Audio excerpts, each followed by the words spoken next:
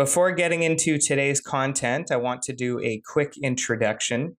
I was joined by new guest Wayne Wallace and returning guest Vickie Whitehead to discuss a number of Indigenous related topics and issues. The primary concern, I suppose, for today's podcast is discussing the residential schools of Canada. And we'll get into the details of that in the podcast. And we also talked a lot about Wayne and Vickie's experiences growing up at university, in the workplace, as it relates to identity. Going into the lecture series, the bonus history lecture series that will be premiering on October 1st, which will be the residential school episode. I just wanted to get a bit of a background from two people who have very different experiences than I do. And I figure that if I'm going to tackle a historical subject, one that is quite difficult in a number of ways, not only just the residential schools, but if you backtrack and go into sort of the first colonial interactions, it's obviously very difficult material as it relates to the harshness of it.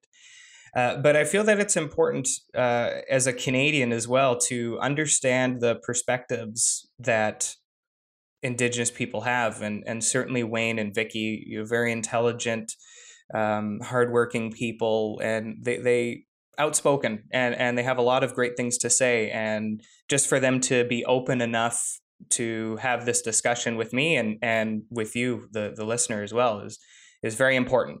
And so, yeah, it was a fantastic episode and very much looking forward to putting this history series out there.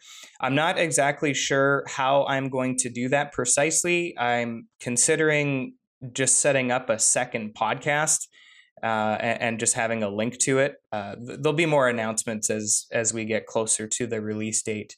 The only reason I'm thinking for that is just because it's quite different material than the sort of regular podcasts that I upload. But yeah, so we're just kind of, we'll see what happens. But anyway, it will be October 1st. Quick note, we mentioned several times that the last residential school closed in the 80s, and it's actually a small correction to that. The last one actually closed in 1996. So yeah, just a small correction to the podcast there. And you may notice that there are some kind of choppy bits throughout the podcast. We were all getting pretty fired up having this discussion. It was fantastic. So we had to make some edits. And so you'll just kind of notice the audio might sound just a touch more choppy than usual. But other than that, it was a great one. So thank you very much and enjoy the show. All right, welcome back to the Mysteria podcast. I'm Marcus De Silva, and today is an interesting episode. We're in person, we're outside. So today is an introduction of sorts to the lecture series that I'm going to be doing over the next 5-6 months. And for those of you who want some additional information, you can go to the season finale, episode 23 of season 2, where I kind of discuss all the updates and whatnot. And to kind of give a little extra information, so it's the Atrocities of the 20th Century lecture series.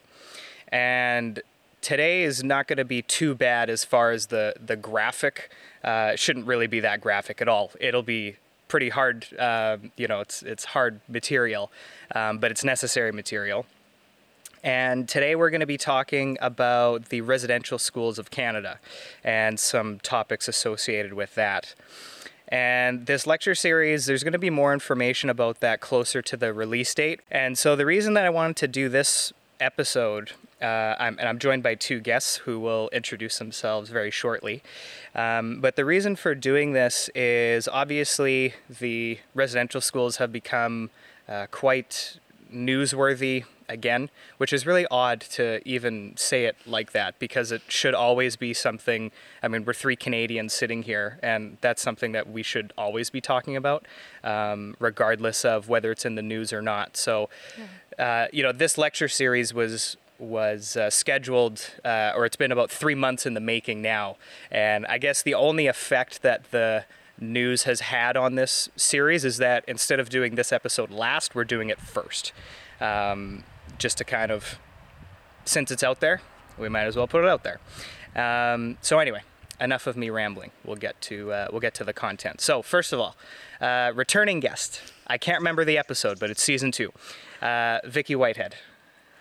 Pleasure to see you again. How you doing? Good to see you again too, Marcus. So nice that we're outside today. I know, it's nice. Hopefully hopefully the background noise will be okay for today. I didn't think about that, and then we started recording. I'm like, oh no, but it should be okay. So for those who have not heard the episode that you were in, which I highly recommend, it was a really interesting one. It was quite an experimental one that we did, and it was a lot of fun. I had a great time. But for those who haven't listened to that, tell us a little bit about yourself. Sure. My name is Vickie Whitehead. I'm Cree Métis on my mother's side. But we grew up away from the community. We grew up here on the West Coast. And from a very young age, I understood that my mom was different than most people just because of how she looked. So that's really shaped who I am. When people ask me, how come you always say you're Indigenous first? And it was because my mom did too. So just so people know that. And just to bring it on, let's just hear what you have to say about that. Wayne will tell you that's exactly how I am. And I met Wayne. Actually, Wayne and I both worked at Indigenous Services Canada, which was called INAC, was, creator of the lovely Indian Act, etc.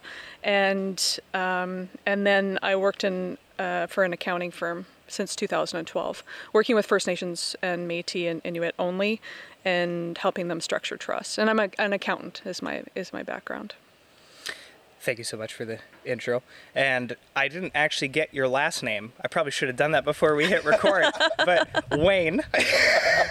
So Wayne and I we're sharing a microphone because we're limited by my resources today. So it might be a slight delay to adjust the microphones. But anyway, Wayne, introduce us. Great to meet you, Marcus. Kwe Toli Machuisu Wayne Wallace. I'm Wolastoqey. And what I just said is, hello, my name is Wayne Wallace in Wolastoqey. I'm slowly learning our language. Unfortunately, it was not something that I was exposed to, even though I lived on reserve. We chatted a little bit about that essentially the way I describe my community is the poster child of assimilation, which is quite sad, where I grew up without language or traditions or culture.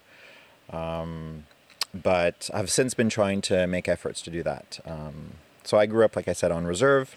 I met Vickie, as she said, working for the federal government. So I worked 22 years with the federal government and had the vision of going into government to try to change essentially policies or essentially support First Nations rights. And we've had a wonderful time working together. And now I'm actually working with the First Nation Health Authority as the Director of Urban and OA, and essentially as well in that context is as a public servant working for our First Nations communities and really looking at supporting their health and wellness journey.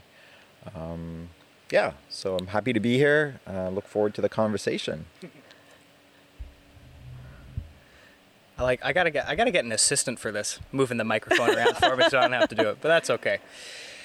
So so anyway, just to kind of give a little more information. So this lecture series, it's a 5-parter on a different genocide in different regions during the 20th century. And the 20th century was just a dumpster fire. I mean, I don't know what the hell was going on, but it seems like pretty much that entire century, horrible shit was going on, to put it lightly. And so with this residential school episode, originally what we were going to do is just this, and that would be the episode. And after going on a book buying binge and spending way too much money on books and resources, it's kind of like anything really with any of these history subjects. As soon as you start pulling the thread, then you just start seeing all this information and uncover. And it does get a bit overwhelming at times, but then it made me realize oh yeah, this one episode is not going to be enough. I mean, in all honesty, you would have to do a 10-part 4+ hour each episode, and that still wouldn't cover it. But, you know, we do our best. And so I figured for this episode, we'll get into the topics and we'll just kind of see where it goes. And that'll provide the framework for the first lecture that will be in about 3-4 weeks' time. And the other reason that I kind of, so my mentality with all 5 was I pretty much bought most of the resources for all 5, and I did a skim over all the different topics and did, 5-6 hours of reading on each one, just to kind of get a feel for it. Wow. And one of the things that you will discover is that there generally is there's a rough formula. So if you want to eliminate a certain people, which essentially the residential school was a microcosm of that greater plot, essentially. And this links all the way back to colonialism, and that's what that lecture will touch on. Today will be more 1900 onwards, and we'll see. It's only 100 years, right? It's not much to get through. So we'll just kind of see what happens there. But generally, if you want to eliminate a culture, you can kill them. It's pretty effective. Obviously, the people aren't around anymore. You can do that. You can commit cultural genocide, which is also quite effective, because with that, there's also generational effects. And so you don't actually have to eliminate a person to take their identity away. You can do that. You can be a little more creative in a sadistic way, to use the word creative. It can be accomplished. And so today's perspective for me, as someone who really doesn't know much about the residential schools other than what little I've read and kind of heard, my perspective, I wanted to do this first and then go into the reading and then do the deep dive, because I think the perspective that the two of you have is so unique that my hope is that it will enrich my ability to construct a lecture that is a little more informative. And also just to hear your opinions, because you're both very intelligent people and you got that fiery personality that I think will go a long way for a topic like this. Is I can actually, maybe I'll read that passage that you sent me from the Indian Act, and the fact that it's even called the Indian Act, but maybe we can start from there and then we'll just let the conversation flow, if that sounds good with the two of you. Yeah. So let's do that. Should put this phone on Do Not Disturb, but anyhow. Okay, let's do this. So what was this from a textbook or a book that you had, Wayne? It's I saw this on Facebook, but it is part of a textbook that existed, yeah. Right. Or does still exist. Okay. So there's just a few paragraphs, but I'll just kind of give the overview, and we'll go to Vickie and we'll go to Wayne, and we'll let the fun begin. So anyway, here it is. So the Indian Act. When Canada became a country, the Department of Indian Affairs was created to administer policies regarding First Nations. In 1876, the Indian Act was passed. This act gave legal power to government to control the lives of First Nations communities across the country. The Indian Act combined earlier colonial and federal laws into one act and included clauses about land, Indian status, and local government. The Indian Act defines who is considered a status Indian. Individuals who qualify as status Indians are wards of the government, meaning that the act treats them as if they were children in need of parental care. Before 1951, status Indians were not deemed to be people under the laws of Canada, and therefore were denied certain rights that other Canadians enjoyed. Status Indians could only become a person by voluntary enfranchisement, which is to say you relinquish your Indian status. Only then would they be allowed to vote, own property, or have the rights of other Canadian citizens. So there's a touch more, but we'll kind of let that go for today. So, Vickie. And, this may be really shocking for people to hear, but this is not, news to myself or to Wayne. Certainly, the more you read about it, people now would probably be like, oh my God, how could that happen? And I can't believe that. And what did people think at the time? And, I think as people, what we do to even introduce ourselves, or when you meet another First Nation person or Métis person, you talk about your family and you talk about your history. So I always start there. And I would say that my grandparents are August Beaudry Métis from Red River Métis, and my grandmother is Maggie Ferguson Ghostkeeper Beaudry. And the difference between them was August Beaudry is Métis as it's defined in Canadian rules around the Métis people. And Métis doesn't mean half-breed. Métis is a distinct people, and it has to do with Louis Riel and the rebellion and where we lived and how we lived. And we weren't French. We were Scottish and Cree. And then on my grandmother's side, she was Cree, but they actually determined and called themselves half-breeds. So that was a different distinction in the time. So this is in the late 1800s. And there was treaties that were signed across all of the provinces, ending in Treaty 8 up in northern Alberta. And Treaty 8, anybody who lived near these treaties that were half-breeds were also given land and were basically enfranchised. And it's called scrip.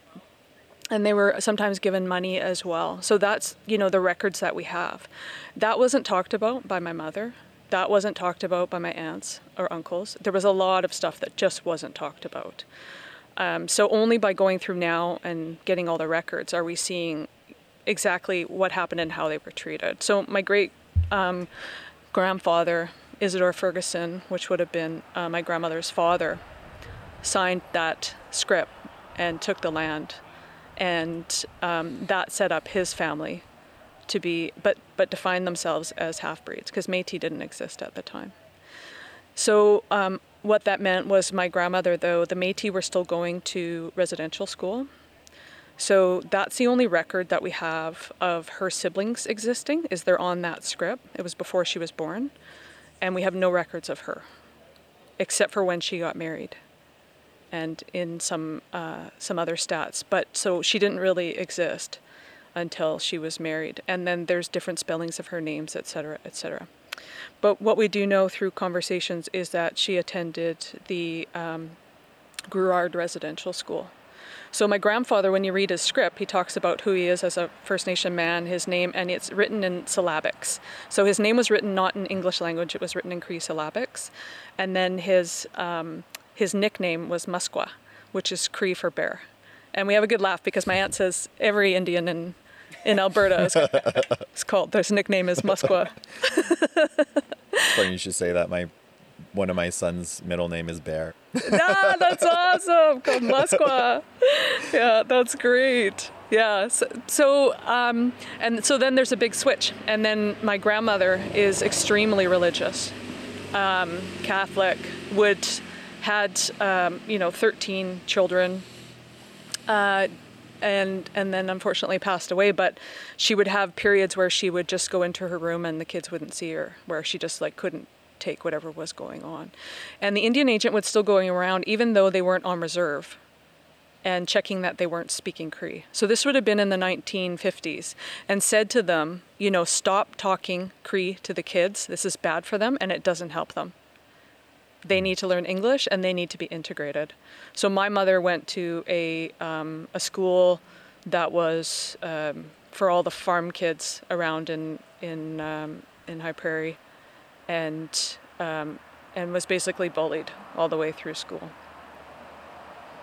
So that's, I think, just to give it a bit of setting. So when we were born, it was hard to get that information out of her, because for her, she wanted to suppress it, but she couldn't, because she's this 5'9", big, Indian woman, and you could tell that she's First Nation. So she'd always get that, have to deal with that racism right up front in the 60s, 70s, 80s. Anything from you, Wayne? Yeah, I mean, my story is different, obviously, to Vickie's. I think we all have different stories. As I mentioned, I grew up on reserve, but even though I grew up on reserve, because I grew up in the East Coast, so my community is from New Brunswick, essentially at the end of the day, there was a lot of colonization that had already occurred. Some communities were lucky to be able to preserve the language or some of the cultures, but in our case, that was not. the case. And I remember asking my dad once when I was younger, because I knew my grandfather spoke the language. So I guess to give it a little bit of history, like Vickie did. So I consider myself Wolastoqey from my dad's side, but on my mom's side, it's French Canadian. So I'm, in this context, I guess I would be considered a half-breed. Yes, but I am full status. So it's funny how the Indian Act worked, right? Because we talked about it. But essentially, if an Indigenous woman married a non-Indigenous man, a white man, she lost her status. And if a white woman married a First Nation man, she gained her status. So in my context, my grandfather was full First Nation, and it's started at my grandmother level where it started getting the mixture of the blood. But my grandmother had status, and then my dad's full status, and then married my mom, who's non-native as well. And she had got status, so I'm status, and I'm considered a 6-1 under the Indian Act, because they both had status. So it's based on status, not necessarily the bloodline. So like I said, I grew up on the reserve. I knew I was different, and the funny thing where I'm from is in our community there's only 4 families. So if you're a Wallace and you go into town, everybody knows you're from the reserve. So I remember when I was younger, asking my dad actually about, the language, because you look around and, yes, we're brown skin and all that, but we weren't really any different than anybody else. And essentially what was told to me by my dad, and my dad, we were in a way lucky but unlucky. We were lucky that we were so whitewashed that nobody was sent to residential schools. Everybody, went to the public school that was in town. So that was not my experience, luckily. But on the other hand, the unlucky part is the fact that the reason they didn't need to go to school was because they were already assimilated, essentially. Yes, we lived on reserve. We were First Nations. We were, live in our community. But if you drove through it, and unless you saw the Maliseet sign on the side of the road, it was as if you drove through town, without any distinction between the both. But you can't hide your name, you can't hide your skin color.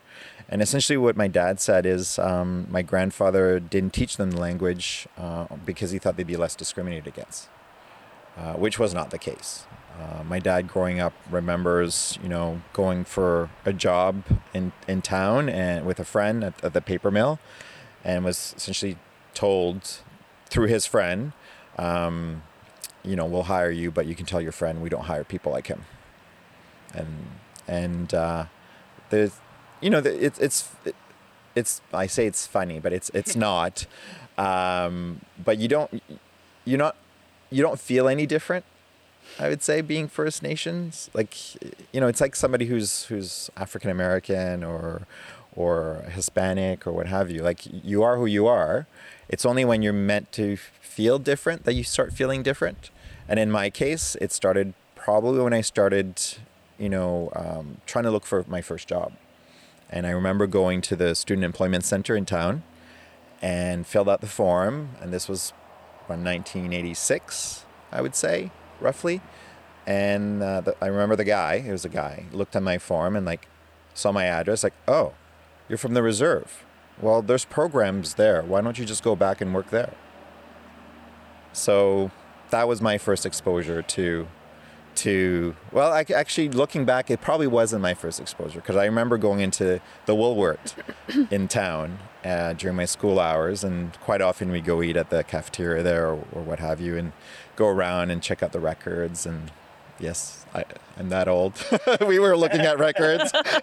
People are looking at them again. At least now. It wasn't 8 tracks, right? Yeah. And I remember one time leaving the store and being stopped by somebody on the sidewalk outside of the store and asked to empty my pockets. And I was with friends, and I was the only one who they asked to empty their pockets. So again, now looking back at that, it's it's because of my skin color. It's because they probably saw this native boy and, we steal. Not. So anyway, it's just, it's, when you look at the Indian Act, essentially it was a tool to control. As you read, we weren't even considered people until 1951. And even after that, like, weren't allowed to vote until the 1960s. I should qualify that you were allowed to vote, but you had to relinquish your status. So you were basically not a First Nation person, but you were, because you can't hide it's your identity. So yeah, I guess, what I'm trying to say is racism was quite prevalent back then, and it still continues to this day. It's just gone underground. Yeah. That's all. It's still there, but it's gone underground. I get it. I'm sure you get this too. You get it from both sides. Like, I can get it from Indigenous people themselves. Generally not anybody that I've worked with, and certainly not any bands in British Columbia, have never been like, you're lesser than or whatever because you're Métis. Like, I very much identify with my culture and I'm very proud of it. And that's always been like a fight, frankly. But sometimes from other people that they'll ask you, like, why do you identify if you can kind of pass as white or as half? Why are you Indigenous? That's just a ridiculous question to me. Why would you ask something like that about somebody's heritage? Mm-hmm. And you're probably more of something else. And frankly, I have done my ancestry, and it's I'm more Scottish, but nobody ever was racist against my dad for being, having Scottish ancestry. Yeah. Yeah. I mean. Oh, where do you start, right? Yeah. There's just so much. Like, it's like an onion, right? When you peel one layer, there's an extra layer that comes after that, and it's just, I'm just trying to find the words right now to sort of like piggyback on what you were saying, but I'm just at loss for words. Well, it doesn't happen too often. I'll help you out. I'll let you gather your thoughts, but I know the awkwardness of one mic, but. I'll go to you first, Wayne, like with that, because obviously for me, I'm born in a different time. So, I mean, I'm young. I mean, I'm 25, so I'm not like, that's right, yeah. Okay, we're twice your age. I just want to say, there you go. Wayne and I are in the same generation. Yeah, we could be your parents, sitting with mom and dad. We talked about residential schools and Indigenous, First Nations issues, I think in grade 8, maybe, probably, I don't remember. A few hits to the head, probably took that semester out of my memory, but so really no exposure whatsoever. And so when you're kind of now starting to hear about, okay, not even necessarily about the residential schools, but the residential schools brings the conversation up, like, okay, what was it like for Indigenous people growing up, and just daily life, just that whole, what did society look like? How did it reflect back on you and your identity, and then having to navigate through all of that? How did that all kind of happen? And so I'll finish the question. I'll slide the mic over back to Wayne, and then if you want to start, you can start. Otherwise, we'll kind of give it to Vickie again. But maybe since you both talked about childhood and teenage years pretty effectively, maybe we'll talk more about like early adult life and just kind of that. So you started on that about getting into the workforce, and then that you had that terrible experience, obviously. But maybe even like university, and because you chose law. I did. Right. So there you go. So I'll hand it over to you. But so maybe just as far as the perceptions that you had of yourself and the perceptions that you had and your experiences that you had just kind of out in the world, how those experiences shaped and how that affected identity. So I'll make it as general as I can to give you something to work with. But anyway, I'll hand it back over. So you mentioned I did a law degree, but before that I went to Université de Moncton and did an undergrad in education. And to be frank, I don't know if it was because of the people that I was around or maybe the people that I attracted, but I never was discriminated by anybody that was in close contact with, like at least not in my face.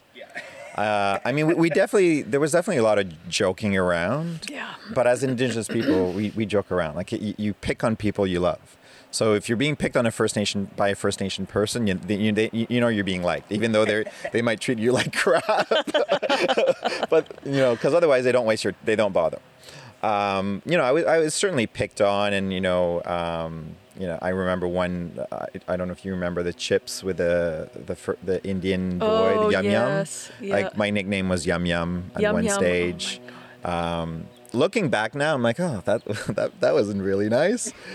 But at that time, things were different. But I know it came from a good place. Like if it was a stranger that called me that, I probably would have been quite offended. But because it was friends, it was a little bit different.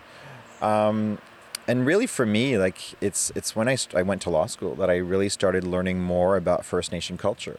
Because in my undergrad, looking back, there was actually nobody that I remember that was First Nation aside from me, which is really weird. So you and me both then. Right. But also it's because I grew up in French. So what I learned at home was French. So I went to French University and at Université de Moncton. And there's not a lot of French-speaking First Nation people outside of Quebec.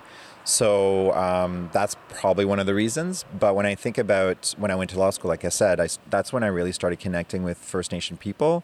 And I remember, joining the Friendship Center and joining the softball league. And that's really when I started to feel the realization of what was taken away from me in growing up in a whitewashed First Nation community.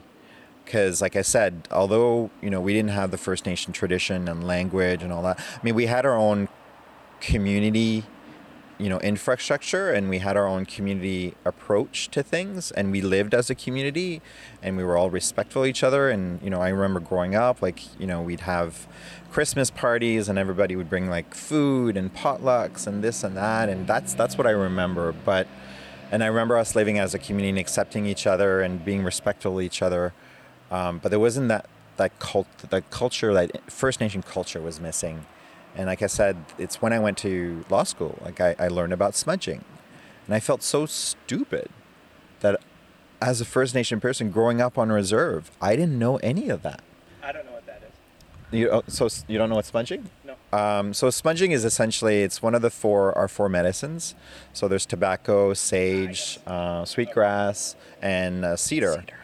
And the smudging is normally done with sage or sweetgrass. And it's a cleansing ritual.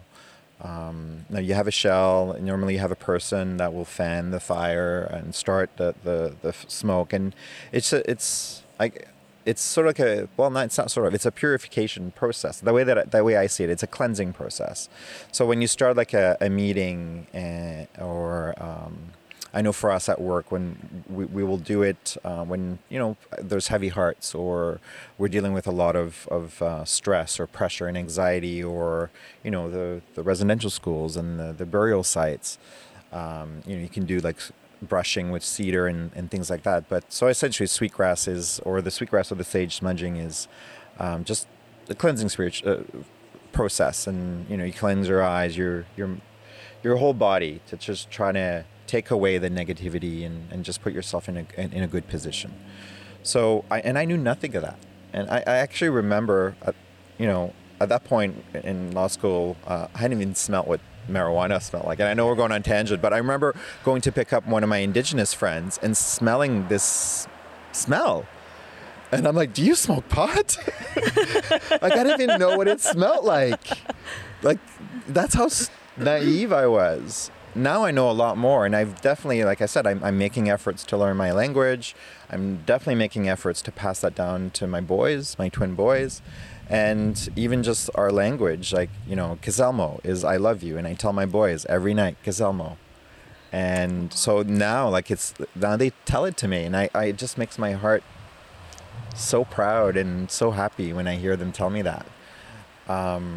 So even as a First Nation person raised on reserve, I was naive to all of that. And now, I'm happy where I'm at. I still have a lot to do.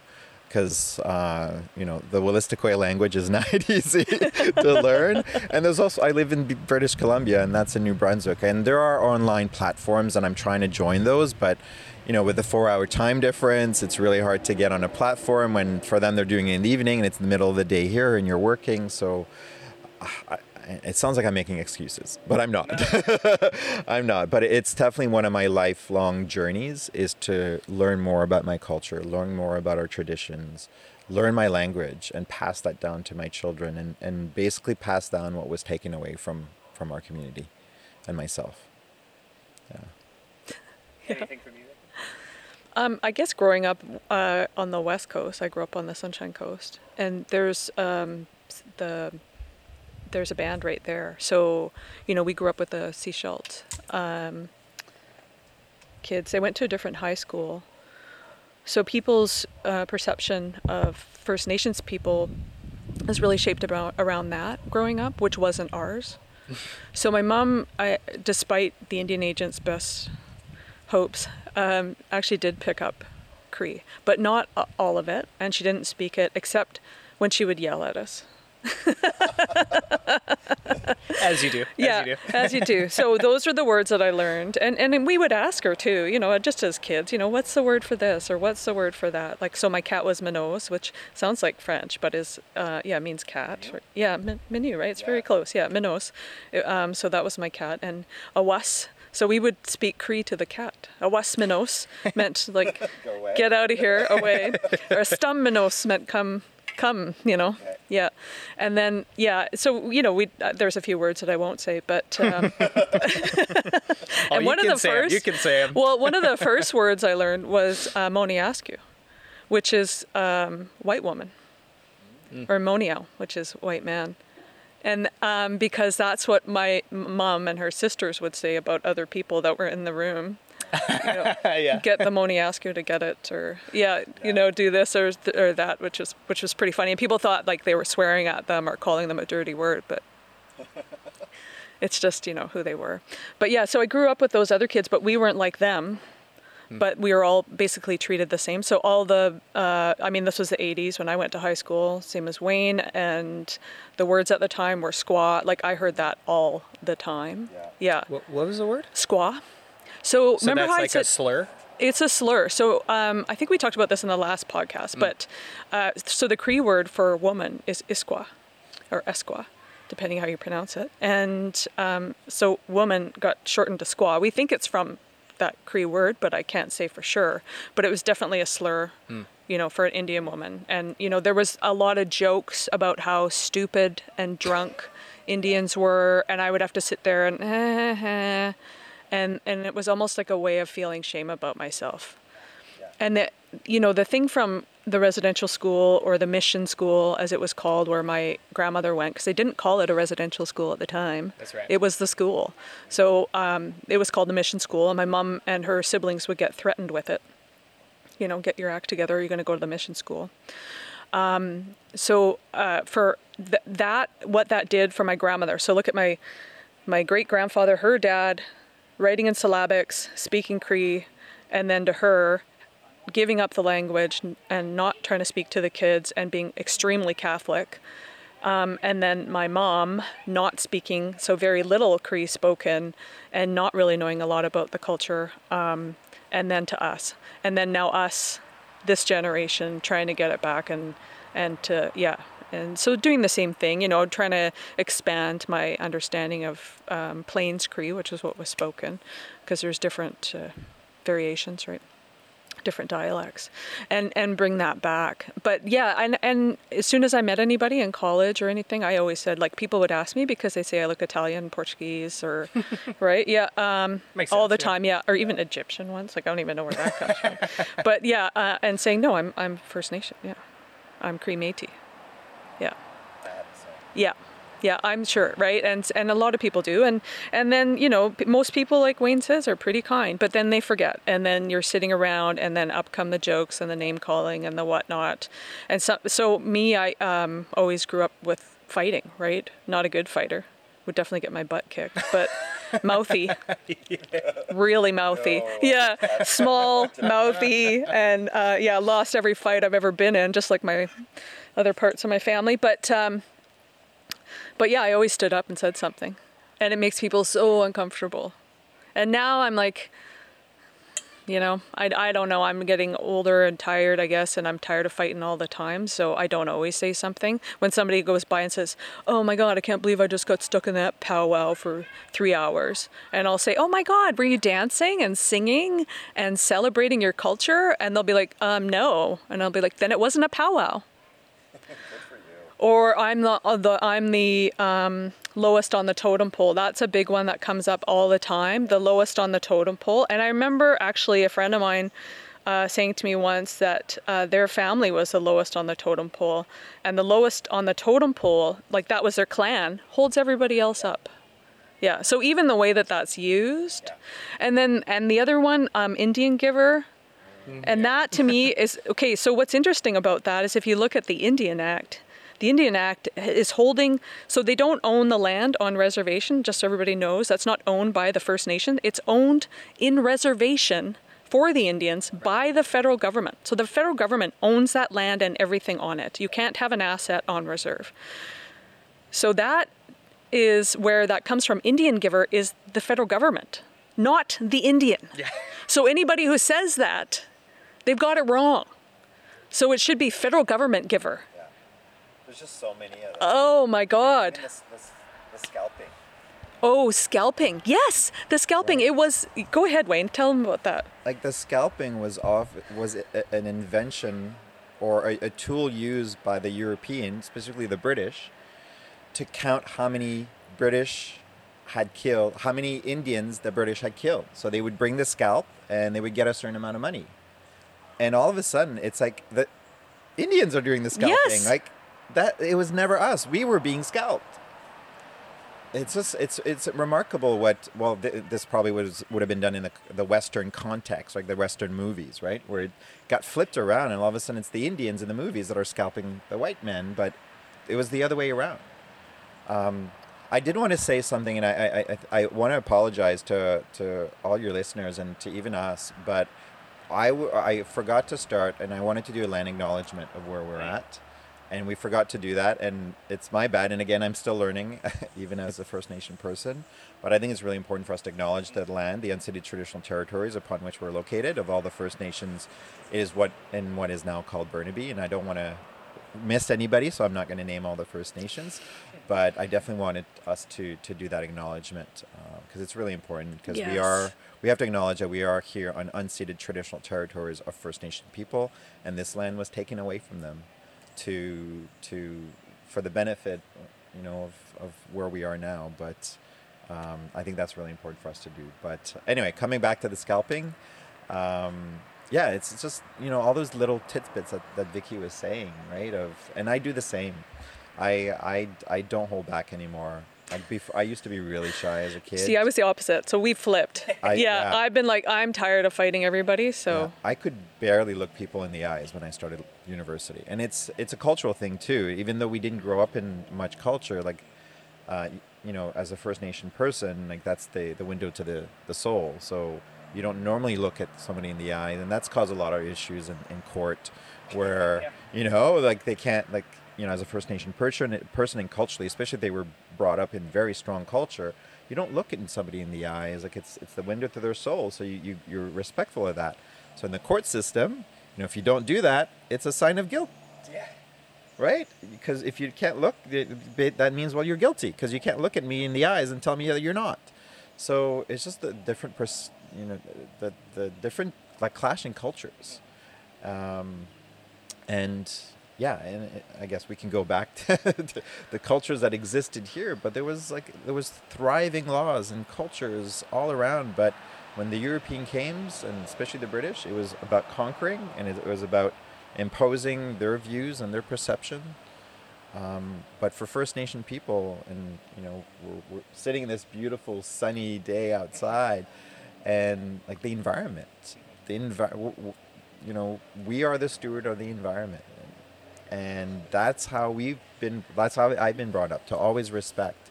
Like I said, even though there was been a lot of whitewashing, there's still bits and pieces of First Nation culture that I look back, I go, well, that is part of me. But to protect the land, you know, one of the reasons why, you know, First Nations people signed all these treaties, and which meant that they relinquished their rights to the land and all that, is because our perception was we didn't own the land.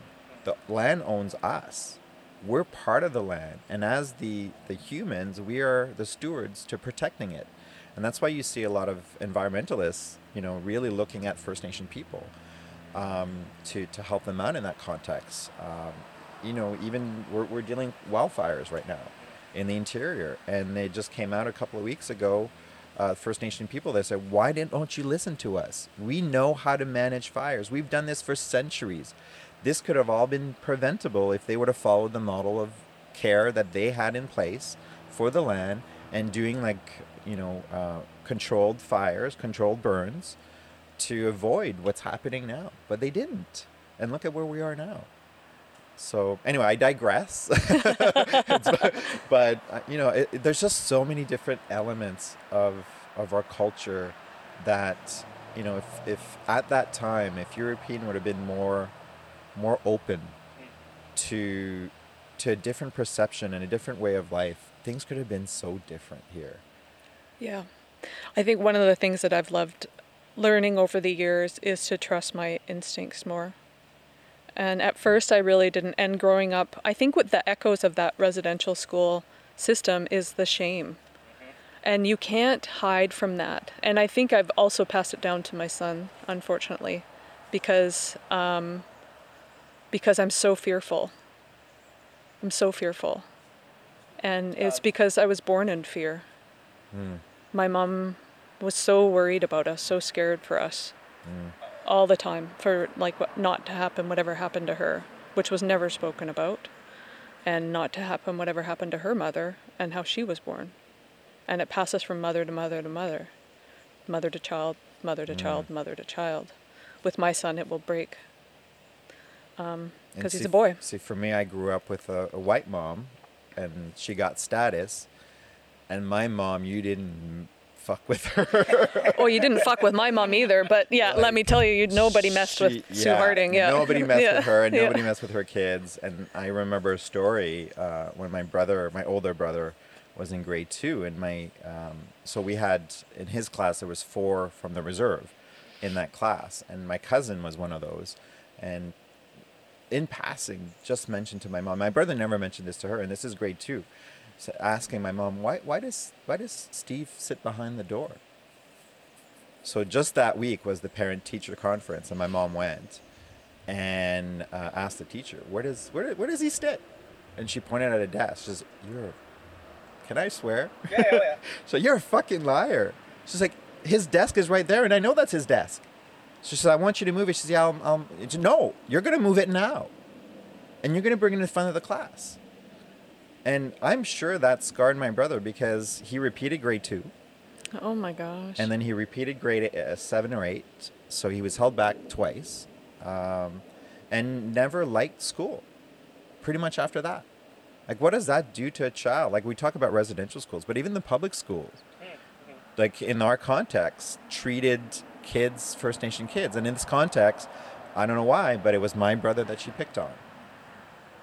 I mean, I'm sure she learned her lesson, because I got her as a teacher as well, and nothing like that ever happened to me. I do remember my hair being pulled. Like, she would punish kids by grabbing their bangs and just pulling really hard. That only happened, I think, to me once. But yeah, the good old days when you were allowed to abuse a child in a public school. But yeah, like I said, even though we went to public school, we did encounter teachers, and in this context, my brother, who treated him differently to the other students, even though there was, like I said, there was 4 people from the reserve in that class. I got a few things to add to that, but so I've been making my notes over in the corner here. But yeah, a few things. So backing up to smudging. So Vickie's actually the one who's told me about that, but we were on a phone call, and you told me about that, but I couldn't remember the name for it. So I'm glad that you brought that up. But yeah, I'll come back to that note actually at the end of this little spiel here. But like when it comes to so public school or residential schools, right? Like the residential schools, because we haven't really said it, but I'll just kind of make a brief note on it. So basically, it was set up. It was between the government and the Catholic Church. Different churches. Yes, yeah. That's true. Yeah, my grandmother was Catholic. And there's another one. Anyway, that will be in the lecture series. The real nitty gritty on that. But essentially, it was. Yeah, I think so. Yeah. And basically, it was to quote. There's a quote that I'll get to, but you want to take the Indian out of Kill the Indian out of the child. Kill the Indian in the child. That's the actual written. That was the written word. That was of the federal government at the time. That was the motivation. Yeah. And so these schools were, they were more like prisons. You couldn't leave. They were also taken. So if you were taken from whichever area that you were from, they would take you to a different province, or they would take you hundreds of miles away, and that was also intentional. To just isolate, which is funny because today, you would know, maybe not so much, but if you ever had, were you in criminal law? No. Okay. But in criminal cases, if you're sent to a prison, you can petition to a judge if you're sentenced to a prison that's too far away from your family because it's an undue burden. Yeah. So you can actually petition that. So it's, kind of like how you said funny. It's not funny, haha. It's funny, holy shit, this is horrible. Yeah. That's the. Well, parents weren't allowed to visit either. If you remember, they couldn't leave the reserve. Mm-hmm. Yeah. And basically with these schools, it was just a license to abuse and to eliminate. That was sort of the premise of them. But anyway, we'll come back to that. But talking about like language, so you brought up scalping. And that was, it was like a bounty. So you would actually get bonuses if you got a certain quota for the number of Indian scalps that you could bring back. And even just to say Indian, I say Indian because that's not the appropriate term, but to understand historically, that was the term then. And that's why some people still identify as Indian. So, and because of the Indian Act. So who are we? I'll speak for myself, but for you to use Indian is not a problem for me. You're talking about the Indian Act and the language at the time. Yeah. But now when you think about where else do you hear the term scalping? You go to a hockey game and you want to get tickets? You call it, if you buy it from the dude outside, it's called scalping a ticket. And so I'm not actually really sure. I don't really see the connection. Like there obviously is a connection. I just don't understand logically how you connect that. But it's just odd that term, that's where it came from, was to cut the scalps off of your the enemy, essentially. How that has any relation to like buying tickets secondhand or whatever. So I'm not, maybe something I could look into. I might be able to find something there. But when you talk about the power of language, it's very odd that, that still exists in that way. But anyway, so that kind of takes me, there's a little paragraph that I want to read. It kind of ties into a bunch of the stuff that we're talking about here. Canadian Prime Minister John A. Macdonald commissioned journalist and politician Nicholas Flood Davin to study industrial schools for Indigenous children in the U.S. And the U.S. had their own thing going on down there. I think everyone kind of heard of like Colonel Custer and like sort of the more, famous ones down there. But sort of there is some overlap between what happened in Canada and then what happened down in the States, but it's a bit of a different thing entirely. So we'll just kind of ignore that. Either way, they butchered them, essentially, for the most part. Continuing on. So Davin's recommendation to follow the U.S. example of quote-unquote aggressive civilization led to public funding for the residential school system. And this is a direct quote. "If anything is to be done with the Indian, we must catch him very young. The children must be kept constantly within the circle of civilized conditions." And Davin wrote that in his 1879 report. And that quote that you mentioned earlier, kill the Indian, essentially. In the child, yeah. That's from, I believe that's from this report. Or is it I don't know. I heard about it when I was working at INAC, yeah. If it's not in this report, it's in a different one that is going to get covered on the lecture. yeah, so I mean, we're kind of talking about a whole bunch of things, but it's just the idea that, kind of just listening to the two of you in the last kind of few minutes here, like talking about the language and the fact that you, Wayne, didn't even know that smudging was the term, like that's crazy. I didn't even know it existed. Right, but that's the effect. Yeah. Well, and that is cultural genocide. Yeah. That's shocking, and that's not long ago. No. No. Not at all. I'm old, but not that old. That's Yeah, and I do it with my son as well. We smudge with sweetgrass. Sweetgrass is from the plains. Sage is here in British Columbia, and there is some sweetgrass that's grown here. We're actually looking to grow it, and then of course cedar is here, and tobacco was the other one, and that was also in the across the country.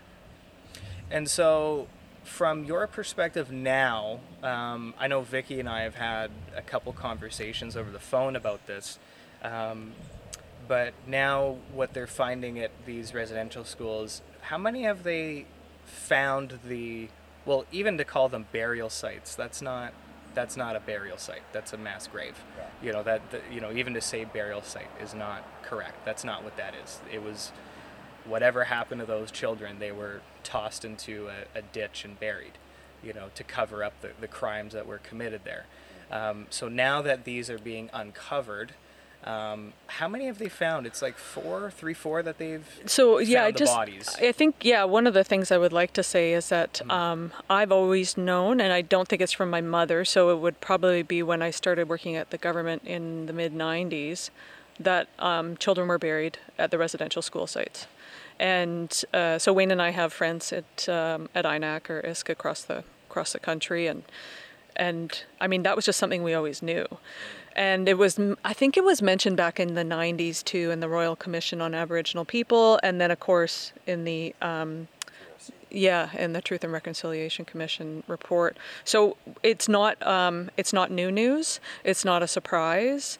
And then now it's just being reported. So the only thing that has changed, instead of Wayne and I saying that this existed, we have this cultural genocide, this actual genocide, frankly. I don't care what anybody else says, historians or not, because it's in the papers now. The historians are arguing that's not a genocide. Yeah. Argue till you're blue in the face. It was a genocide. Actually what's being That said? Is what's happening. Yeah, this Canadian historian. You wait till my lecture. Yeah, it's not a genocide. No, so yeah, it fits the definition perfectly. Exactly. So and we grew up our whole life with this, of being, you're not Indian, or you are Indian, or you're too Indian, you're not Indian enough. And then it was, there was no genocide, and residential school wasn't genocide. There was no cultural genocide, and you just chose to integrate, and you're way better off now. And, so you hear that your whole life, and you argue against it, and you fight it. So it just, it's never going to change. It's never really going to change, or it'll change slightly. But people are still making this mistake all throughout the world. And it's only as good as the people are, frankly. And the last mistake, even in my family, we would say that you don't make the mistakes that your parents made. You make the mistakes that your grandparents made. Because that's one generation ago. Actually. Yeah. Because that's true. Because it's you forget. Well, and if you think about the language, our language, the Plains Cree language is commands. It's not a flowery, romantic language, right? If you think about how you're going to survive in the winter and, the buffalo and, it's kill, run. Yeah. White man. Simple. Yeah. Because it has to be. And that word, moniao, sounds like Montreal. So some people say that that's the root of it, right? The white men from Montreal. Right. Yeah, because that's where they were. Yeah, or oh boy. And then other people say no, it means something about the color of the skin, but language, yeah. So I grew up with that because my dad was always away in logging camp, so I was brought up by my mother, who was very much a command, right? Because that's her parents. It was a command language. So I grew up with a command, and I get called aggressive. Now I get called I get told to conform. And so I'm still being colonized. We're still being colonized. We're still getting told, all the management books, everything is about how to fit in and how to fit in with that colonized culture. All my education, everything is written towards that. And inside I fight it, but now that's my instinct. And I'm going to go with my instinct. I'm going to get you to continue with that, but I want to back you up because you started to go for it, and then, so Okay. I made a note, so we'll come back to that, and I'll give this to Wayne too. So talking about today, so how we were saying that in our phone call, few that we've had conversations, I even said to you, why is anybody surprised that they're finding these graves? Because that's exactly what you would do. That fits the formula. That's exactly how you would do it. And so you kind of discussed your reaction to it, then I'll get Wayne's reaction when I hand the mic over to him. But sort of sitting back now and observing the news and the reactions on both sides, how do you kind of interpret all this stuff? Like how, I think I'll just kind of give it to you generally, just like how, especially now that you have very young kids who are coming up, I mean, that must be another level to this scenario too, because you got to tell your kids about this stuff as well when they're old enough, of course. No, I have already. Yeah. I have already told my kids, and I as a parent, I try to be as honest as I can with them. And but what I did want to, I guess, before we I'll just mention this. So yeah, for me, I have mentioned it, and we talk about the Orange Shirt Day and what that means to the cause. So we've had that conversation, and I essentially, gave them the background story around why we wear the orange shirt. So we started off essentially by, and I'll qualify, my boys are twins, so they're 7 years old. They're going into grade 3. They'll be 8 later this year. And just this past year, we've had that conversation, and I essentially said, because I said, why do you think we're wearing these Orange Shirt Day? And for me, it's really important for them to have that knowledge and be educated in, a respectful way, and also in a way that they can understand and not traumatize them, of course. Didn't go into the nitty-gritty, certainly, but I did mention about their orange shirt, and it was about a little girl who went to a school, and it was a school for First Nation people, and she was wearing an orange shirt, and it was taken away from her, and she never saw it again. And it was a gift that was given to her, I believe by her parent or grandparent, but I don't remember the full story. But so we talked about that, and then we talked about the school, and because it came up again before school ended with the burial sites and stuff like that. So I asked them, I said, what do you know about it? And of course they didn't know much or anything. So I tried to simplify it as best as I could, and one of my sons has been intrigued with death from a very young age, about obviously not wanting to die, not wanting us to die. Sadly, my mom passed away 2 years ago, so they now know what death means and what that context means. So I essentially use that as a starting point, and I said, so essentially what happened and why we wear these orange shirts and why we want to be respectful and acknowledge that is little kids went to these schools, and in these schools the people that were there quite often did not treat them very well. They were taken away from their parents. They couldn't see their parents for months on end, and they were forced to do many things, and I didn't get into the details of the sexual abuse and all that stuff, but I did say that unfortunately some of these little kids never made it home. And then one of my boys said, "Did they die, Papa?" And I said, "Yeah, they died." So and that's why we wear these shirts, and that's why we want to acknowledge the fact that they never made it out of those schools, but also all the other people that did make it out of school and the trauma that they lived through. So that's kind of this simplified way that I explain it to them, and it now they know what it means. And I guess for me the benefit was with my mom, not that it's a benefit of course with my mom passing, but I was able to use that as a tool to then springboard into death and the fact that these children never made it home. So yeah, so obviously it's a hard conversation as a parent, but the explanation I just gave you I think is pretty simple for a child, I don't know. I don't think I've traumatized my children in any way. Certainly, I didn't get into like I said, the gruesome details about it. They'll learn that later. But my answer to anybody that said, well, my kid's too young to know about this. No, that's, to me, that is an excuse to not sit down your child and try to explain this situation. So you talked about, the surprise, and like Vickie said, many lack thereof. Many First Nation people were not surprised by it because it's always been known, and the TRC, the interviews that were done, if you read the volumes, it's all there. So for people to be surprised, certainly that's a possibility, because it's not something that's taught in school. I know things are changing and the governments are changing, trying to bring that in, but it's not something that's in history books. I never learned that in school. I learned that later, right? And like many of the atrocities that happen, like the scalping and what I learned in school was we worked with the First Nations, and we had, they saved us from scurvy or that kind of stuff, right?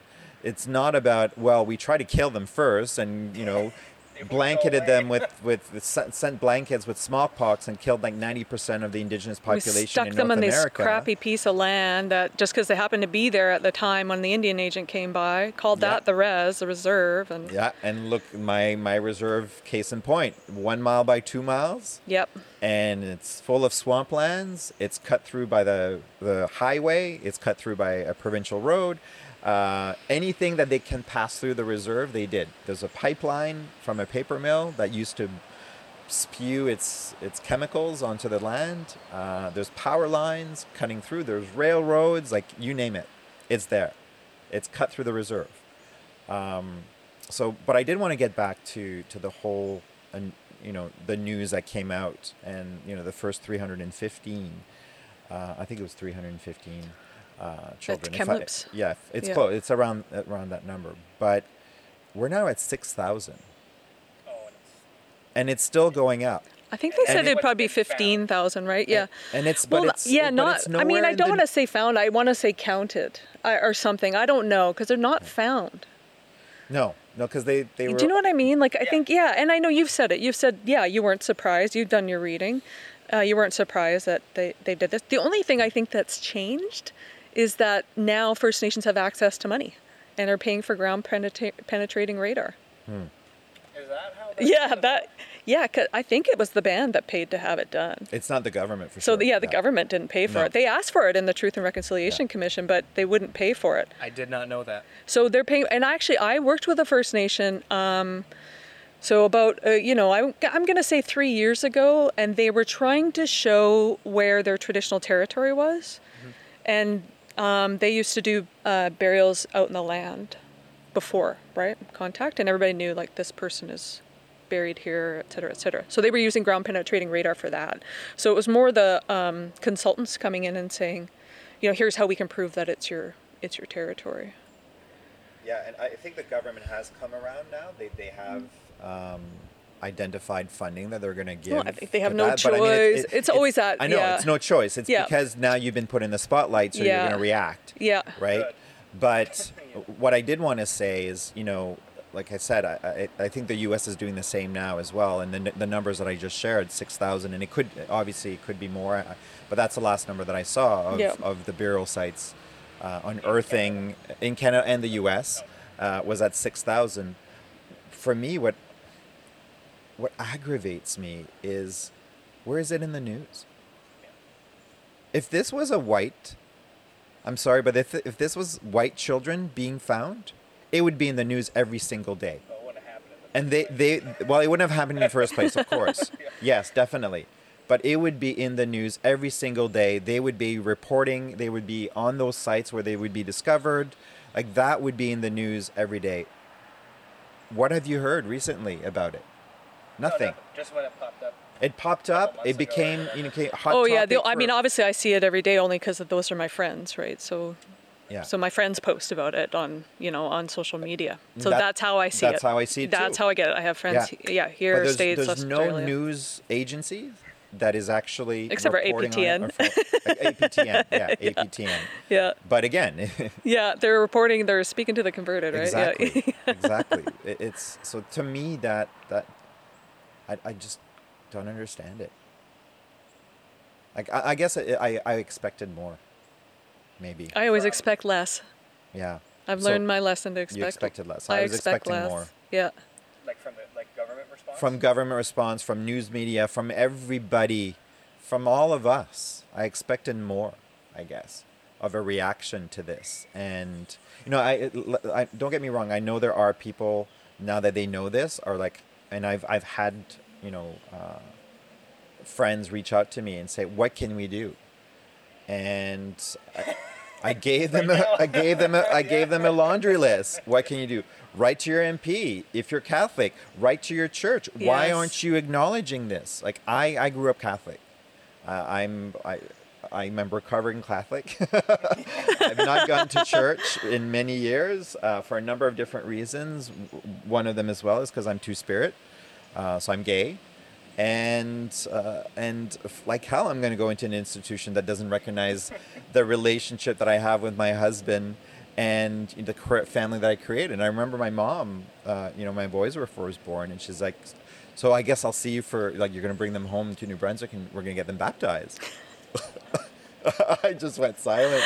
And I'm like, okay, so you want me to essentially offer my children's spirituality to an institution that doesn't even recognize my marriage? And there was silence on the other end. She's like, oh, good point. And that was it. I love your mom. Yeah, my mom, yeah, it's like, you know, of course, and even her, like, she had issues with the church, like, and she remembers, like, the priest coming, like, and I'll give, this is another example of just the church and just the stuff that they do is, my dad told me this story, is the church for many, many years tried to get our reserve. Many, many years. They would come all the time, you know, why don't you sell it to us? Like, you know, we want to expand the parish, blah, blah, blah. We want to build a church, we want to do all these things, non-stop. Finally, the community came together and actually had agreed to do it. That's what my dad said. On the condition that it could never be sold aside from the purpose of what they were wanting it for. That was it. Done.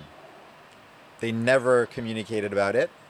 What they wanted to do is they want to get dirt cheap land and then sell it and make a profit. Oh my God. Yeah. Like anyway, I have many issues with the church and never will I set foot in that. Plus, I'll probably burn myself if I touch the door. But that aside, no, I never want to set foot in a church. And I respect, you know, those that have faith in it. I think the church certainly had a role to play many centuries ago to keep people accountable.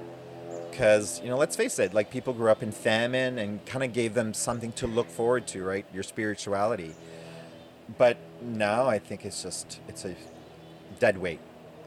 Let's drop it. Well, and they've said now, the Catholic Church has said they'll release the records for residential schools for Saskatchewan, I think, and thank BC. you so much. Oh, beautiful. Yeah. But The records that they have. But they won't release Alberta. survived. They haven't released Alberta, which is where my grandmother was. Yeah. I know I'm off mic, so I'm not on, but the records that exist. Oh yeah, for sure. I mean, the federal government already said, "Whoops, we destroyed them." Yeah. Oh, Yeah. sorry. Yeah, that's weird. Why would you do that? I'll add something to that discussion. And so, you know, after the sites were being unearthed, I guess, I don't want to say uncovered because I know, they're because not. it's like, not. I'm not Yeah. looking, I don't know what the right term to say. And even I have issues saying residential schools. They were an assimilation camp. Yeah. Let's face it. They were not at school because none of the, from my understanding, Didn't learn anything. And speaking to Senator Marie St. Clair, Yeah. nobody learned anything in those schools. They weren't being taught and educated. They were basically being indoctrined and into beaten and abused. the cult of the church.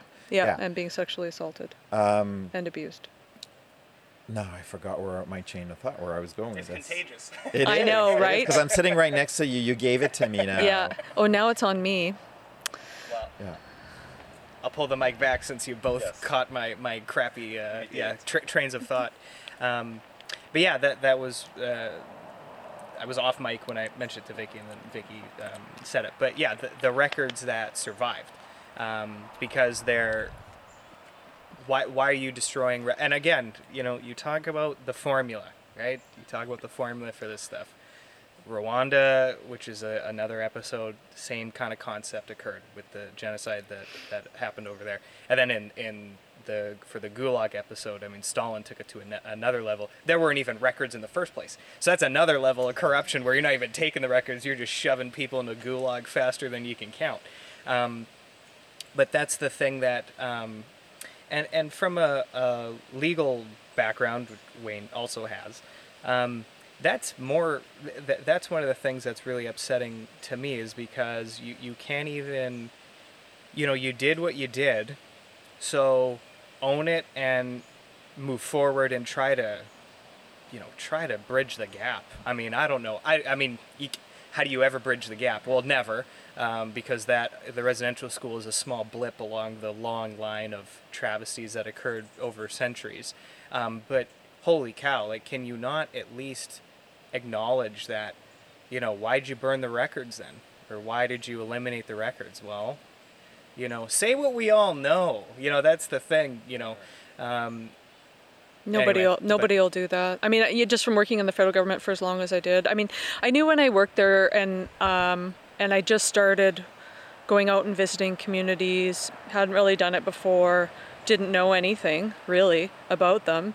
And then, I was representing the federal government, and I would sit down with First Nations here in British Columbia, and they would tell me their story, and I would be horrified. Every single time there was something new that came out. Did you know that they dammed here, and that our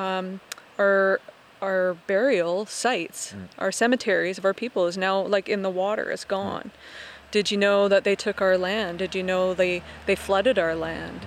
Did you know they put our kids in this residential school and now they won't tear it down? And all these children are buried here. And that school just sits there, and we got to drive by it every day, and we know everything that happened in there, and it was horrific. And at every meeting, I would hear more and more about everything the federal government had done, and then they would say to me, "So how do we trust you?" And I would say, "Don't, frankly, don't trust me." But I'll tell you this: from working there for as long as I did, that was a conspiracy. That wasn't a conspiracy, that was a mandate. And when we learn about the federal government, and if you look back as to when Indian Affairs started, 1876, it was, so they would actually give envelopes of cash to each of the ministers, right? Here's how much money you have, and it's called a funding envelope. So it still has that name today, but it was actually an actual envelope of money. And here's how much money you have to run your ministry. And Indian Affairs was looped in with defense. Same envelope, right? So what is defense about? Protecting the borders, protecting the land. Here's what we have. So that's the funding envelope it was in. Yeah, and in the 80s, it was actually part of Immigration Canada. Yes. So we were part of immigration. Part of Immigration Canada. Yeah. Yeah. And it's still politicized to this day, and I think we need to depoliticize it. But the thing I would say to the First Nations is, here's what we have to work with. Okay, let's figure out how we can change it. That's a longer conversation, and let's actually figure out how to change it. Generally, it's lawsuits. And in the meantime, I'll basically do everything I can to help you get whatever it is that you want within whatever means they are. Like Vickie said, so I worked as a negotiator with the specific claims, and what you're saying about flooding and this and that, like I would hear that so many times, and it's gut-wrenching to hear. And I remember once, like at a table, I was pretty much called an apple. Right. First Nation on the inside, white on the white on the red inside, on the outside, white on the inside. Yeah, there you go. An apple. So I was called I was called an apple, like straight to my face, and I don't blame them, because I was the one working for INAC. I was representing the Crown. And so I'll qualify that. When I went in as a public servant, I had visions and dreams, as we all do, right? Yeah. To change things, to make things better for First Nation people. And that was my goal. And then 4 years ago, I went on an interchange and worked for the First Nation Health Authority, which is the first of its kind in Canada. It's essentially programs and services that federal government used to manage.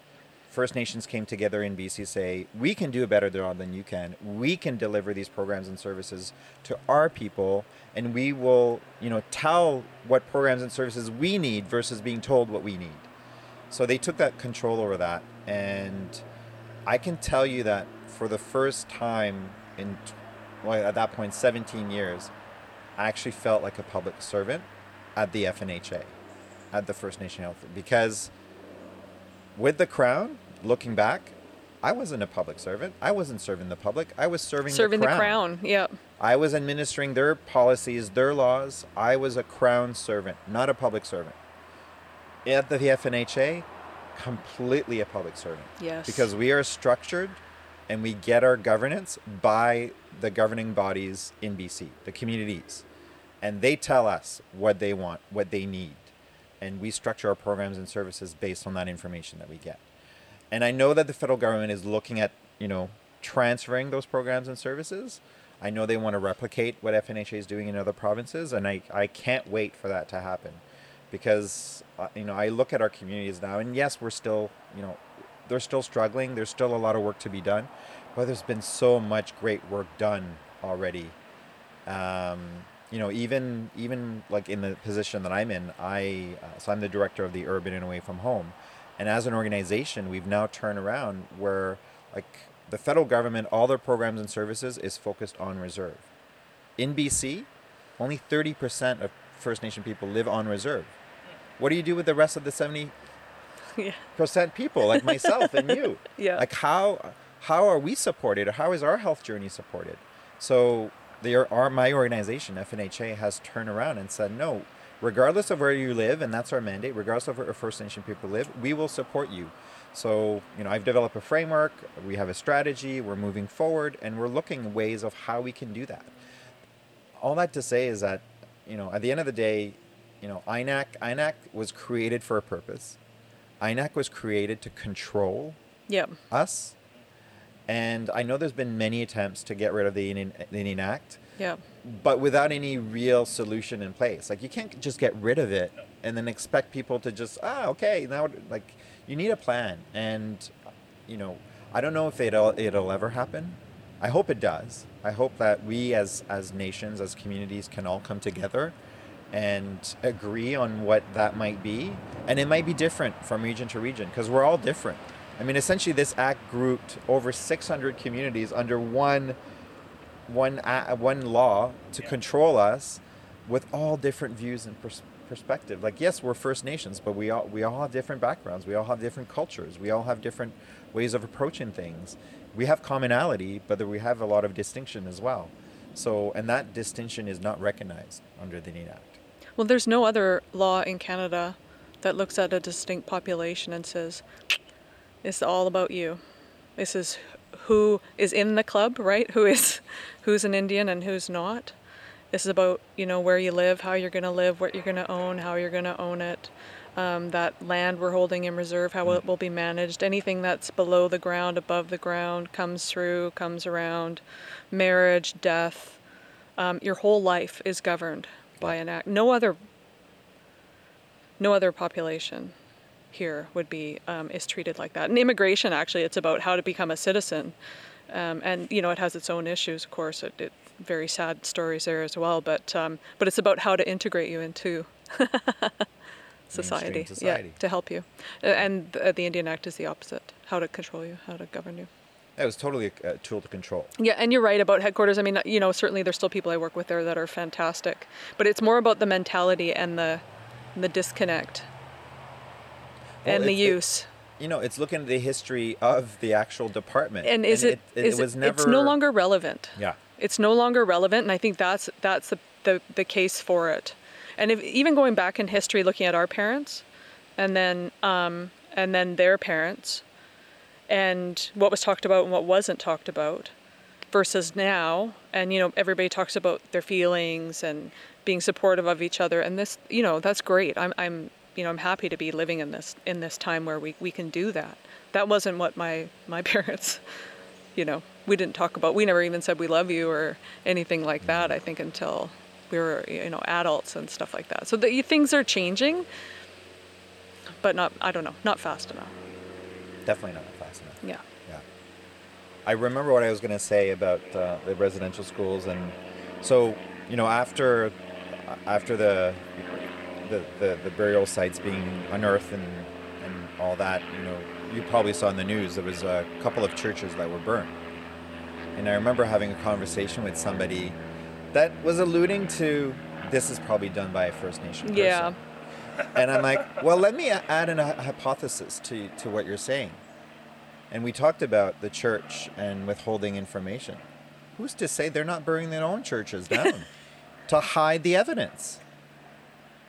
Like, let's be honest here. Let's look at all the different possibilities. Yes, certainly it could possibly be somebody that, is upset with what's happened and has taken matters in their hands by doing this.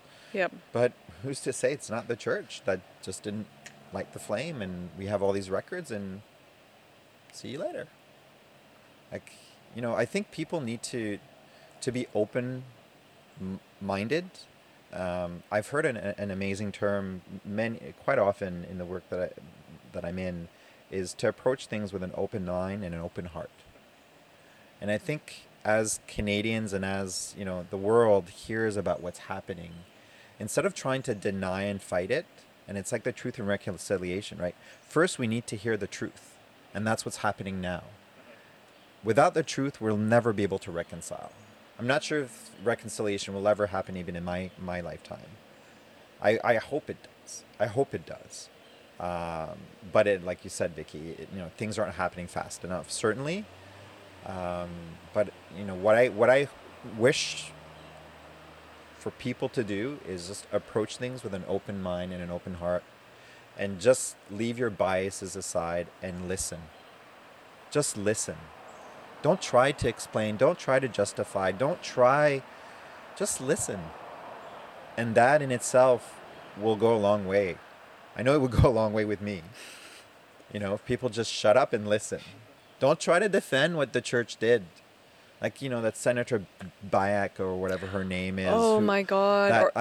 She needs to be turf. I don't know where that's at. Oh, she right retired, now. but did she? On a full pension. Lynn Bayak, is that yeah. her? Bayak? Yeah, I don't she was a senator, and essentially she was actually... she said the residential schools were doing good, meant to do good. They were meant and to then do she good. said she was Métis, which she wasn't, just because they adopted a Métis person. Oh my God. She was basically. She was. Oh, this is recently. Like last it was 10 still years. in the news. Yeah, last 10 years. Yeah. Like last couple of years. Oh yeah. Yeah. In fact, recently, I think just this past early They're spring. calling to take her. There was talks about, because she had to go through sensitivity training and all that stuff. She to failed be the first reinstated. one. Yeah. And she failed. Yeah. She failed. So they sent her to it. They sent her again, and then she, people were pushing for her to resign, and they were looking at. And in Manitoba, there was another Métis guy who said said something else about. So there was a premier, same thing, like, residential school, they meant well or something, equally horrific. Like, just shut up. Yeah. Like, exactly. don't talk. Just don't say anything. Nobody needs to know you're. It's like my mom always used to say, right? If you have nothing good to say, just shut up. Just shut the fuck up. Yeah, and then there was another guy, and he said he was Métis as well in Manitoba, the new Minister of Aboriginal Affairs there. Right. Yeah, and he said something similar until Wab Canoe came up and started pointing at him on the microphone. Yeah. And set there him was straight. Nothing good about residential schools. So making this clear, there was nothing good about these schools. No. Nothing. I've seen online too where people have said, those kids all died from smallpox, and they need to do autopsies and all this stuff. It's like, oh my God, stop it. You don't know. So just stop coming up with these crazy ideals. Yes, sure. There was disease at the time, and smallpox was one of them. Absolutely, other tuberculosis, etc. Yeah. But there was also the medical experiments that they were doing on the children in the residential schools, and then all the horrific stories that we don't want to get into, but I know you will. And because I don't. Yeah, and And then you have a whole generation that wasn't parented and that was abused. And then, they go and have... clarify, generations. Generations, yes. There was generations that were not three parented. Generations, three to four, I guess, generations, because my grandma would have gone in the early 1900s. Yeah, because they were around like in the 1870s. 76, yeah, I guess would have been. And then the last one was 1980. The last one was shut down in the 80s in Saskatchewan. So all of those, and then there was the day schools too after that. So all those generations that didn't have parenting skills, and then having children and having physical, mental, sexual abuse, and then just wanting to love their kids and look after them, but also, and then there's the alcohol abuse that comes with it because they're trying to deal with the pain and the suffering, and then those children having the alcoholism and the pain and the suffering, and then that's my parent, like that was my mother. She died from liver failure from alcoholism. We didn't know, we just found out a month ago we have another sibling that she had given up in the 60s. Yeah, so more than likely part of the 60s scoop. So this is an older sibling of mine in between two of my sisters. So, yeah. So, there's still all this stuff that just keeps coming up. And then, we pass that on to our children. Mm-hmm. And they said, they've said, First Nations have said it'll be 7 generations before we're... It's taking 7 generations to call this. It's going to take 7 generations to fix it. Yeah. Yeah. I just wanted to get to your point, and somebody also brought that. I had actually just yesterday a conversation about this, and the person asked, well, there was a lot of disease, and how do we know if they died from this or that? I said, okay, irrespective of that, they were thrown into a ditch and buried. No gravestone, no nothing, no respect. Those were those that were thrown in the dirt. There was people that were thrown in, like, some of them were thrown in furnace. In the furnace, to hide the evidence, right? Yeah. So I said, irrespective of that, and yes, certainly, probably some of them, but the death could have also been prevented, right? Because yes, tuberculosis existed then, but they had in the 40s a vaccine for it, but for whatever reason, First Nations weren't getting it. They were still being sent to Indian hospitals to the sanatoriums. Test and yeah. And so I said, irrespective of that, it's just the abuse and the neglect. Like, there was a doctor that went around, and I forget his name now. Yeah, that report. And did the report about the atrocities and what he saw. And he was muffled. I forget his name now, but he's buried actually in Ottawa, and somebody found his grave. But no, he was a white doctor, and he went around to the different residential schools and wrote a report to Duncan, I think was the minister at the time, and wrote a report about what he saw and the neglect, and people were just left to die with sores, open sores, and this and that. Nothing was done. Report was hidden. He was turfed, and they went on. They continued what their mission to eradicate, the Indian out of the child. And frankly, what happens to the children now is up to the First Nations. So I've also seen these things about dig them up, and like that's just horrifying. That's also extra traumatizing to me. People to say that, or to say like as soon as they look at the bones or do like how do you do an autopsy on? But why would you? Like you don't do that. Like so again, don't open your mouth if you don't know. Mm-hmm. Have respect for the First Nations. Wait and listen and hear. And pray if you can, in whatever spirituality you have. But I'll touch on what Vickie just said, and I'll start with what you said. So Wayne, talking about well, couldn't they have died of smallpox, or just disease? Yeah, sure, right? But how would that happen? And then first of all, how were they buried? So that is kind of a giveaway, because you can kind of put connect the dots a little bit and go, well, if they died from, and really, what number are we talking? So out of the one site that was, we'll say it was about 350, it was over 300, it was around 315. I think it was around 315, So call it 315 for the purpose of this podcast right now. No, not to be disrespectful and getting the figure wrong, but what proportion of that, even if it was a handful, why would you bury them in that way? So to even kind of just throw that remark off the cuff in that manner is not ideal. It's just no. Why couldn't you give them back to their parents? Right. So that they could be spiritually looked after. Right? Yeah. That's a way to cut them, to cut us. And then you have this horrible feeling in your chest. But if you're trying to eliminate a certain class of people, that's the not way how to you do it. That you hide them. Oh, they ran away.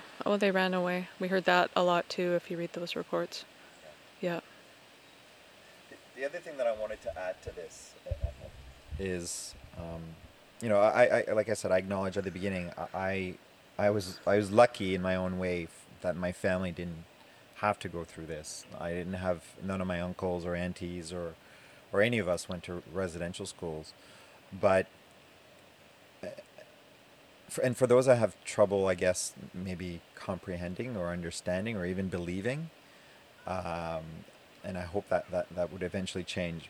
But imagine a village, imagine all of us living in a society without children. Because that's what happened in this context. All the children in a community gone. And I saw one of the letters actually from the principal from that school where they discovered, and it was around Christmas time, and the arrogance in that letter about how you will be privileged to get your children over Christmas, how we're gifting you, and it's used, gifting you this opportunity to spend Christmas with your children. Just be mindful though, they need to be back on time because otherwise we're not going to do this ever again. But just the audacity and of that letter to send to parents. And of course, you have to come and pick them up yourself. And they're like 100 miles away, but you have to come and pick them up. You can't send a proxy, and they can't be... Oh, no, I said I think they could be sent a proxy if they had a written consent, but they couldn't be sent on their own or anything. But just, to me, it's just so multi-level. And then you hear about people say, well, why can't they just get over it? Because it's still happening. The trauma is still happening in people. The trauma has never been dealt with by people, like you told Vickie, or acknowledged. Just the acknowledgement. Again, it's part of the truth and reconciliation. Truth has to happen first. We're living it now, and it'll continue because there's no way of hiding this now. And only then, when all the truth and everything is out, we'll be able to reconcile. But it's going to take generations. It took generations to happen. It's going to take generations to fix it. And people now are starting to make those steps. And we as an organization are helping people, and there's other organizations that are trying to help people, because as an individual, in order to be healthy, you need to be holistically healthy. And the First Nations views of holistic wellness is obviously the 4 quadrants of spiritual, physical, emotional, and mental. But without all those 4s, you can't be holistically well. You could be physically well, but if you've gone through these traumas and haven't dealt with them yet, and you're self-medicating through alcohol or drugs, and you're replicating what you learn from your parents, again, like you were saying, Vickie, about the parenting skills. They didn't have parenting skills because they didn't have any kids in the village. For people to then, and then at 18, you're tossed back into society, and it's like, here you go. Yep. Right? And only to have your children then taken away from you. So, again, like I said, what the message that I wanted to make is for those that may think in their head, well, why can't you get over it? Just get that out of your head. The reason why, and what I would say to those people, and what I have said to one person is are you going to go tell that to the U.S. who got bombed in 9/11? Are you going to tell that to any veteran that is still alive today and fought in a war to get over it? No. Be respectful. First of all, there's nothing to get over it because people are still living it. and it's going to take generations before that is fixed. And we need to be mindful that we're all individuals. We will all take our own time in this process, and some will take longer, some will take less time. Some never will. Some will never will. They'll never heal. Yeah. My mother never healed, definitely. Yeah. And I don't know if we will. We'll see. And I think I don't want anybody's, I don't want people to feel sorry for us. No, and this is why I'm at that point where I'm tired of arguing with people or fighting with people anymore, because I just don't care what they think. I'm on the journey of dealing with all that trauma and trying to, help my son and focus on my family and my cousins, and we're all bringing it back. And, my aunt is a respected elder in the Métis community, and, we're seeing that and we're focusing on that positivity. And then when I see these comments, most of the time I don't respond. But sometimes I'll do, but I'm no longer going to fight everybody anymore. It's like, because it's taking too much out of me. I can't help it. I know. I can't help it's it. Great. I love it. And I love it. And you others, take it up. And even the younger generation too, take it up. You take it on. Yeah, you take it on. And here's what we can tell you, what we learned during our time. Because I think our time was worse. We always say that, right? The older generation always looks at the younger generation and says, we had it worse. Yeah. I do have my moments. There are trolls out there, and there are trolls that are just trying to get you going. And I think I'm being more mindful of that now and not getting into those kinds of debates. But I will correct inaccuracies. I will, point things out. I won't stand by anymore. And, somebody saying, oh, that powwow that I just went to, I'm like, saying like you, right? Oh, wow. Must have been an awesome celebration. Then they look at me like, no, I was talking about a meeting. I'm like, well, then you're using the wrong terminology. So I will, I did an undergrad in education, so I guess I'm using. But you're kind. Yeah, I would have said something like, shut the fuck up. So I don't do that anymore. Oh, I think that. Yeah. I think that. But I guess my frontal lobe is stopping that from leaving my lips. Trust me, I've thought about that. If I could learn how to say that, maybe in Cree, some way to so people couldn't understand it, maybe that would help me out, because nobody's ever gonna, the population is never all gonna speak Cree, so. Yeah. Yeah, I'm trying to think of kind of where to go on that, because there's so many. I know the nice thing about having the two microphones is I've just been kind of kicking back, making my notes, and just sort of thinking about all this stuff, and then I gotta speak. I like what you said, Wayne, about the ridiculousness of why don't you just get over it? And I'm glad that you and you gave the examples, because I was going to give those pretty much same examples where it's like that. It makes no sense to say that, because how would you say that to anyone who's gone through the experiences of that? And then when you talk about, and I didn't really think of it in that way, and then when you said it, it kind of got the wheels turning. But when you think about a community where you just take all the children out, think about that today, what that would look like, just in your just in a neighborhood, right? Put it at a small scale, a 5 mile by 5 mile radius. Just take all the children out under the age of 18. How would that change the makeup of that area, right? Okay, well, yeah, you're probably stopping right now going oh yeah, that's. It's hard. It's impossible to imagine. It's impossible to fully appreciate it. The sadness and the treachery of that.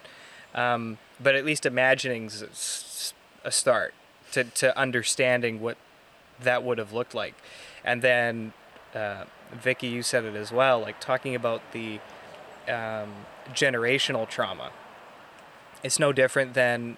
A rape victim who struggles after the fact, or a veteran coming back and struggling with what happened, their experiences during wartime, where, you self-medicate, and then, maybe that manifests itself to abusing the people around you, or as a mother, if you're abusing substances when you're pregnant, you're going to affect not only are you're going to affect the biology of that child, and then that child's going to grow up, and what's going to happen then? So even if you make it out alive, the generational trauma occurs, because that's the nature of doing something like a genocide. That's the effect.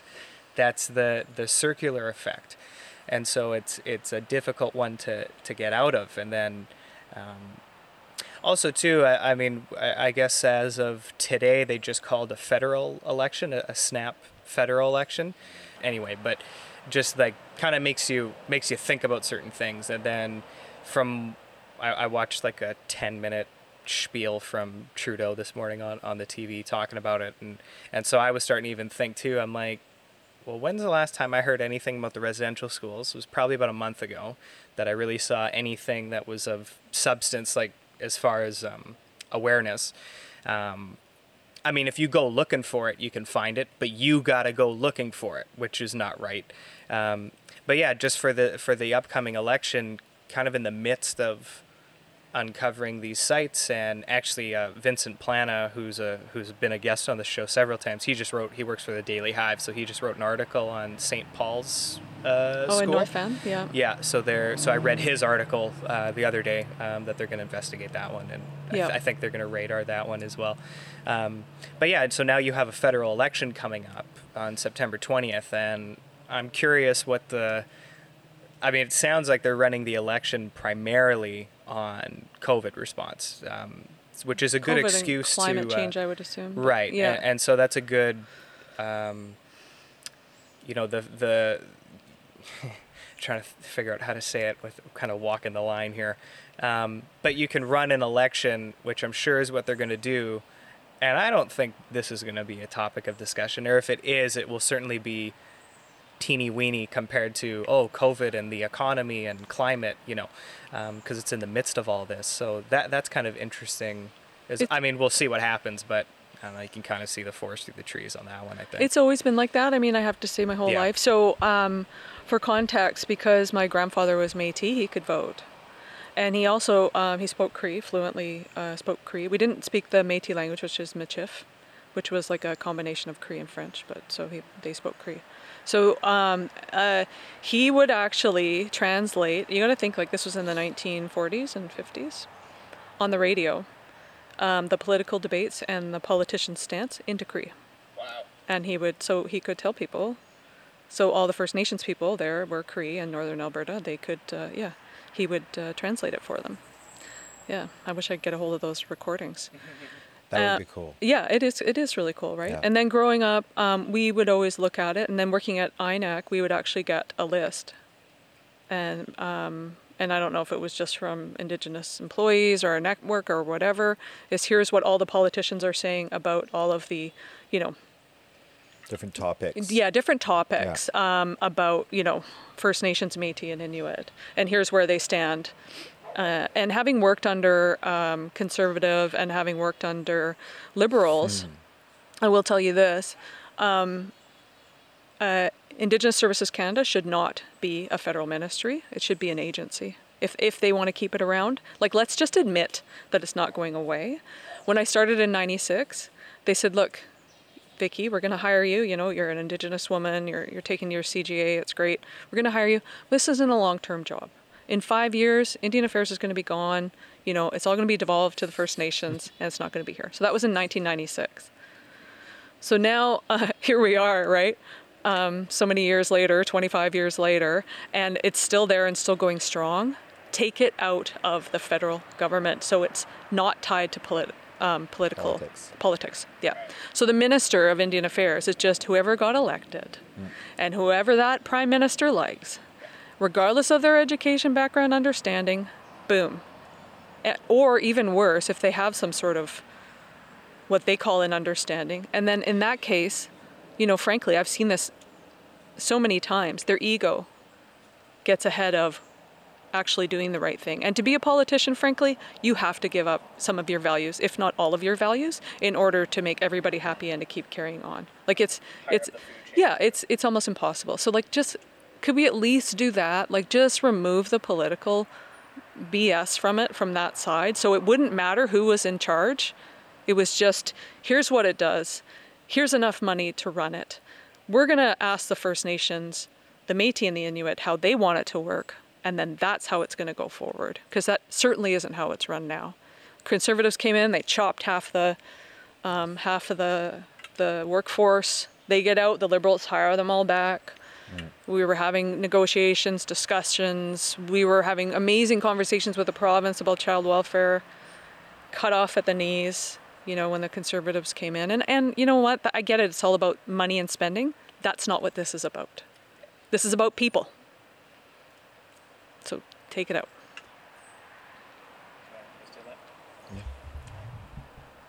That's interesting, because if you think about from a reconciliation standpoint, isn't that sounds like a pretty effective way to go in that direction.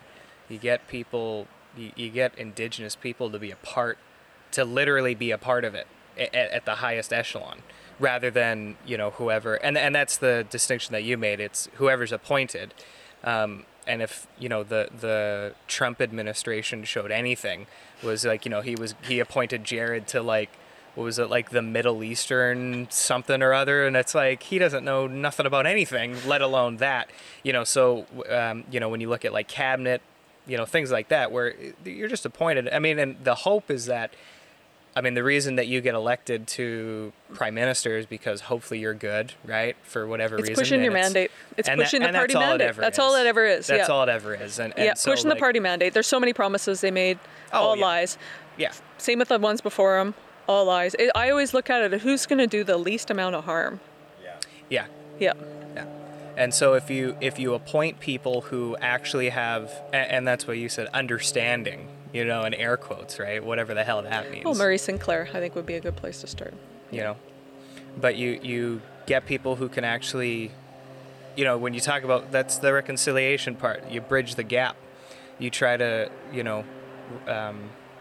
acknowledge the mistakes of the past. Mistake is putting it lightly, but mistakes that were made and the travesties that occurred that were mandated. It wasn't accidental.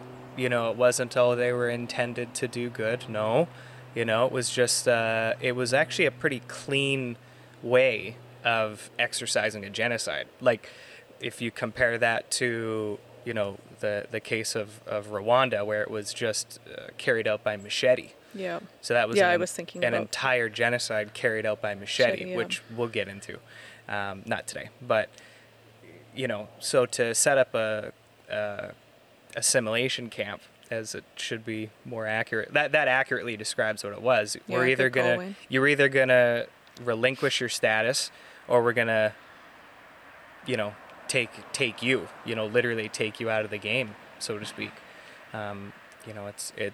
It's dark, and it's sad, and it's just unfortunate at so many levels, and it's hard to believe. And I think, Wayne, you said that as well, like, for people on the outside looking in. I know, like, when I sort of last few months talking to my British friends who know nothing about this, which makes sense, how would they know? Absolutely. But talking about this, it's like, what? Like, that actually happened? Yep. And as late as the 80s. What? Yep. That's what happened. So to kind of get over that, is another hurdle in itself. But, I know it's just one of those, it's a mess. But you got to bring it into the light at the very least. That's where you start. You shed a light on it, and not say that it was intended for good or whatever excuse you want to say to cover, about face, right? You want to cover that, eliminate that aspect of it. It's great to see, though, the culture coming back, especially with the younger generation, and how many entrepreneurs there are, right? Yeah. Like, that wasn't really a thing when I was growing up, like, to think that I could own my own business or do that. And, like, just to see so many of them doing it for themselves. Everybody's, it's the regalia, the dancing, the singing, the drumming, Yeah, many people are reclaiming their identity, taking control. Like, when you think about, prior to colonization, like there was nations here that had their own laws, their own ways of living, Yes. and they were thriving Yep. in their own way. But then the Europeans came and the British came, and but it wasn't what you were doing. You were savages. Like, they didn't understand anything. They just wanted to impose what they had, and then from day one, it was a way to control, it was a way to kill, assimilate, what have you. The 60s coups, there's just so many things that were done, right? Child and Family Services, a whole other issue as well, but now to see, nations really coming together and, just for example, again, like I shared with the work that I do with the First Nation Health Authority, it was nations coming together, telling government, we can do that better. And they are doing it better. And they are. We are doing it better. It is better. We are doing it better. Yeah. And yeah, I guess goosebumps, like you said, thinking about, those entrepreneurs and those people that are now thriving, right? And are taking control over their identity, over their governance, over everything. And pride and respect. And the pride. And the respect that comes from your generation, Marcus. Yeah. To Indigenous people. I never got that growing up. And not that I got disrespect either, like from my friends, like Wayne said. But there was in the greater population, absolutely. Yeah. Yeah. But now it is changing. And that gives me so much hope. Even there's a little thing, like I had to get vaccinated. I'm immune compromised, so I'm one of the first. But they also said in BC, which I loved, if you are Indigenous, you can go ahead and get vaccinated. But when you fill out the form, so I said to Curtis, look, you should get vaccinated, and he said, the question here, Mom, it says, do you identify as Indigenous? I am Indigenous. How dare they? Do I identify as Indigenous? I'll clarify. I'll add a little bit to that when you said, that we were prioritized for the vaccination, but the prioritization, it just goes to show that there's still work to be done. So when the vaccination was rolling out, our organization administer the vaccines in community, and in communities were prioritized, as well as our elders were prioritized, but the urban population wasn't. Yes. And the way the community was doing it was a whole of community approach. It wasn't based on age. It was everybody. If we're vaccinating one person, we're vaccinating everyone. So we actually advocated, and we came together with the Métis Nation of BC, the Association of Friendship Centers, ourselves with PHO, the Public Health Office, and we advocated for that to change, for the prioritization to also include the urban infant population, and that happened in March 31st. Yes. So that's probably when you were able, like April 1st, I think. So again, even though we're working collaboratively and in partnerships with the province, there's still work to be done. Right, and especially the off-reserve populations, we call it. We use the terminology urban and away from home. Away from home, if you feel that you have that connection to your community, and urban if you don't, because not everybody has that connection or has even set foot in their reserve. So yeah, all that to say is that when we talk about First Nation people, it's not just the on-reserve population. Yeah. There's also the off-reserve, and especially in BC, there's like 70% that live off-reserve. So again, it just goes to show that there's still more work to be done, because the rest of Canada, again, the federal government is only focused on reserve. Yeah, we were talking to friends, across the country, our group, and they weren't all treated the same for sure. Yeah. Yeah. That's awesome, Wayne. So I think on that note, we could probably stop for today. I know that was, I'm happy I set it up this way. I know, I think I mentioned at the start. When you start to pull the thread, you start to see all these things unravel, and then you go, "Holy cow! How am I going to get through all this content?" But I think particularly because. I'm a Canadian and kind of like on this, the sort of the next generation that's going to get into the workforce and then be the professionals and then hopefully in a positive way drive something forward. I felt that this particular topic deserved more attention than the other four. and I think this serves as a good introduction to, because the other thing about history as well is that it's somewhat, it's kind of abstract in a way. There's no connection, there's no direct connection to it, in my case. You know, I have no connection to a gulag or to, you know, Rwanda or anything like that, you know. So I think it's very important in your understanding to get, you know, we mentioned holistic health, but a holistic understanding. You have to have that human element to it as well. You can't forget that. It's not just numbers on a page, Dates. Names on a page. You know, those were people who lived and laughed and cried and people, right? And so I think it's very important to get that perspective. I certainly got a perspective. I'm going to have to go through this one, you know, and re-listen to it again, and hopefully that will. Oh, I've got like a full page of notes here, so I mean, I'm sure I'll be fine. You know, so. But anyway, I'll stop talking, and I'll give it to Vickie first, and then I'll give it to Wayne. But just any closing remarks for today? Yeah, I think for anybody in Canada that wants to make a difference, show respect to the Indigenous organizations that already exist. One of my concerns, you know, even when I joined the corporate world in 2012, I had to take a bunch of training, corporate training, right? There's your first week of training. There was nothing in there about Indigenous people. So everybody that comes to Canada for this big international company, there wasn't anything said, even in the cultural awareness training, about Indigenous people. Yep, so I raised it.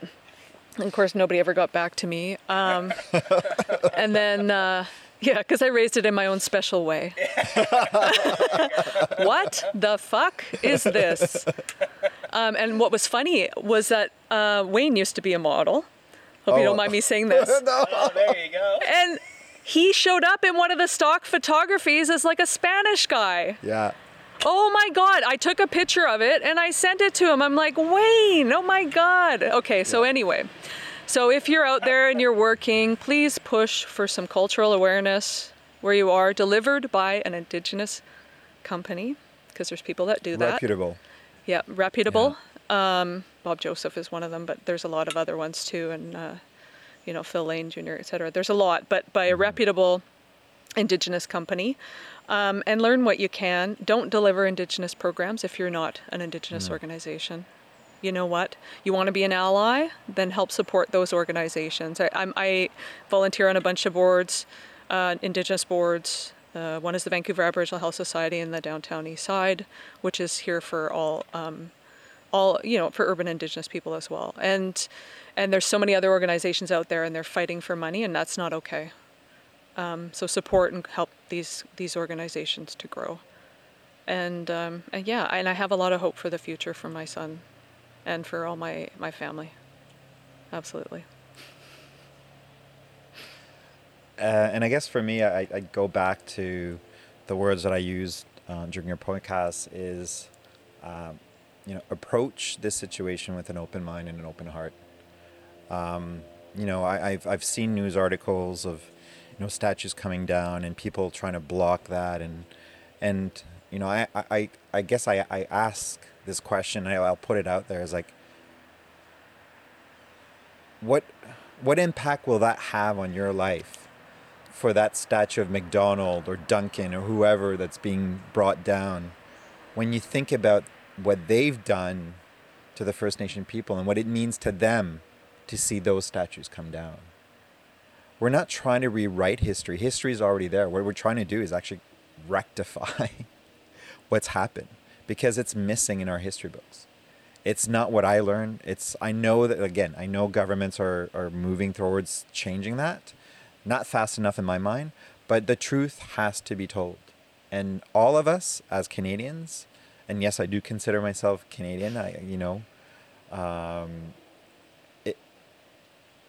we need to do better. We need to do better.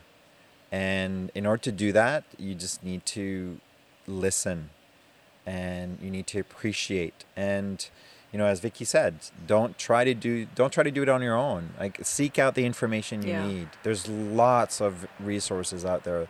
There's so many talented Indigenous people that are out there. Utilize those resources and benefit from them. And again, I'll just repeat, just come with this with an open mind and open heart. Great. Well, thank you so much, Vickie and Wayne, and it'll be we'll get into the nitty-gritty on the first episode when that comes out. We'll go from there. But thanks so much. Thanks, Marcus. Thank you.